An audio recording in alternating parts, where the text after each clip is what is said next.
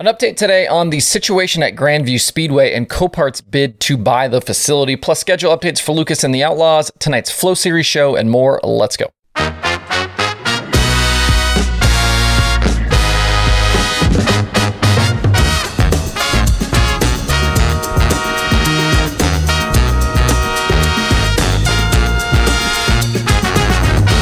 It's Wednesday, September 28th. I'm Justin Fiedler. This is Dirt Tracker Daily. It was just about a month ago that we first talked about the future of Grandview Speedway being on shaky ground as the facility owners had an agreement in place to sell the track to auto salvage and auction company Copart. The deal was pending township approval for zoning changes, but that then led us down this rabbit hole of companies like Copart scooping up racetracks around the country in recent years. If you haven't watched those segments, go find the two videos we did on August 31st and September 1st. We kind of got into not only the situation at Grandview, but also the situation around a lot of other racetracks and companies like Copart doing this. As of this week, we have an update on those zoning changes, but still no clarity on the future for Grandview. According to the Reading Eagle newspaper, officials with the Washington Township have denied Copart's initial application because their plans included selling not just vehicles, but also equipment and trailers, which is not allowed under this specific zoning area.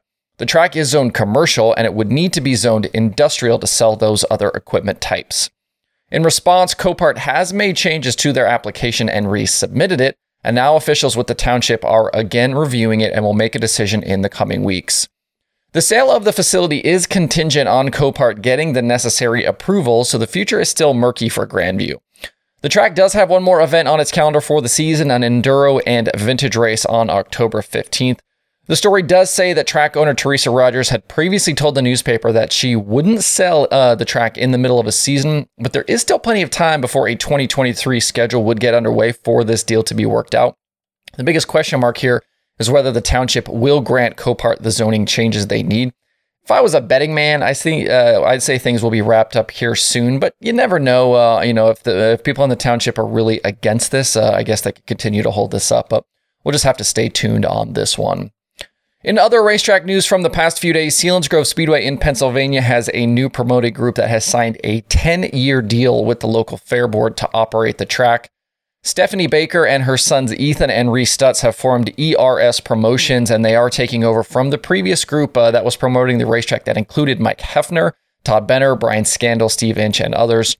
The current deal doesn't expire until December 31st, but Baker has already started working on 2023, including reaching out to sanctioning bodies for scheduling and working to retain current track employees. She told Jeremy Elliott and SprintCarUnlimited.com that she wants to work with the other area tracks and not divide cars and fans each weekend. That includes places like Williams Grove, Port Royal, and Lincoln. Hopefully this new deal will provide some stability to that racetrack going forward. There's obviously been a ton of rumors and all kinds of stuff around Selinsgrove here lately. The High Limit Sprint Car Series was supposed to be in action last night. They're supposed to have their second ever event at Wayne County Speedway, but a couple of rain bands rolled through late in the day yesterday and ruined the racing for the night. The event has been canceled. Refunds will be issued if you were there. It sucks because they were going to have a really good field, and it looked like the fans were out to support that show as well. If you had purchased a ticket last night, like I said, you will be refunded. So barring any late season schedule additions now, obviously we didn't know that this race was going to happen, so maybe some other races could be possible, but barring any of that, we won't see the High Limit Series now until it goes all out for 2023. And we still don't know how World Racing Group will handle allowing or not allowing the World of Outlaws drivers to compete with this series next season. So that will continue to be something we wait for here in the coming months, and something we might not get some resolution on until we get closer into next season. And a quick update on something we talked about yesterday. Jimmie Johnson spent some time in Alex Bowman's sprint car, but it was not at Carolina Speedway. They were over at the 3/8 Mile East Lincoln Speedway. That is north and west of Charlotte. Jimmie got some laps, and it looks like they did some filming as well for sponsor Ally Bank. Hopefully this means we'll see Jimmie venture into some dirt starts next season. Either way, though, pretty cool to see a guy like Jimmie Johnson get into a 410 sprint car and be able to cut some laps. In some schedule news today, the Lucas Oil Late Model Dirt Series has canceled the Friday night show at Raceway 7 in Ohio. They had heavy rains that have left the facility saturated. The Thursday night running of the Hillbilly 100 at Tyler County is still on as scheduled, as is Saturday's Pittsburgher at Pittsburgh's Pennsylvania Motor Speedway. With Raceway 7 canceled, just 5 nights now remain for Lucas in 2022. We'll talk about the Tyler County race over on tomorrow's show. And also with Hurricane Ian and its effects bearing down on the Southeast this weekend, the World of Outlaws Late Model Series has canceled their upcoming races at both Cherokee and Sonoya. It's supposed to be at Cherokee Friday and Sonoya on Saturday. We won't see the Outlaws again until October 21st at Humboldt Speedway in Kansas. That race begins a 3-race weekend in Kansas and Missouri, and then from there, only the 3 nights at our World Finals remain. I think this should make the pass to the championship just a little bit easier here for Dennis Erb Jr.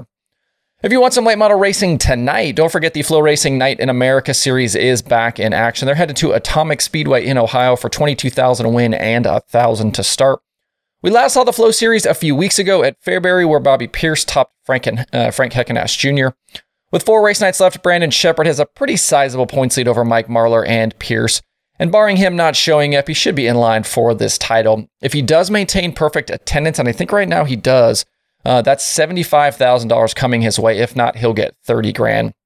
Tonight's show will have another good field, and we'll include Kyle Larson back in a late model. We haven't seen Young Money with fenders on dirt since the Prairie Dirt Classic at Fairbury back on July 30th. And he hasn't run a Flow show since April 27th at Brownstown. But Larson did win the Flow opener at Eldora. That was on April 26th. Also expected to race tonight are Devin Moran, Tyler Erb, Shepard, Jimmy Owens, Bobby Pierce, Ricky Thornton Jr., and a lot more. A lot of those Lucas teams and other people that are going to be racing with Lucas are obviously in the area this weekend because of the Hillbilly 100 and the Pittsburgher, so should be a pretty solid car count there. Super late model winners from the big series races at Atomic earlier this season include names like Shepard, Tyler Erb, and Owens. If you aren't headed to Atomic tonight and want to tune in, you can obviously do that over on Flow Racing.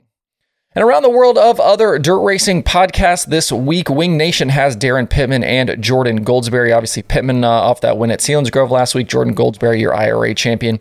Loud Pedal has Jaden Rogers. Suave Talk has Kyle Strickler. Passing Points has Shelby Hinton. QuickTime has Troy Renfro. And there are new episodes of The Dirt Reporters, The Dirt Nerds, and Dirt Tracks and Rib Racks. To see the full list of shows and episodes, head over to dirttracker.com/podcasts. And the streaming schedule has 2 shows on it today. Both of those, again, over on Flow Racing. They've got the Flow late models from Atomic Speedway and Flow Racing 24/7. To see the full daily streaming schedule with links to watch, visit dirttracker.com/watch tonight. That's it for the show today. Have a good Wednesday. Please hit that like button and subscribe to the show. If you don't do that already, you can do that on YouTube or any of the podcast platforms where you tune into the show. Thanks, everybody, for tuning in. We'll see you tomorrow for more Dirt Tracker Daily.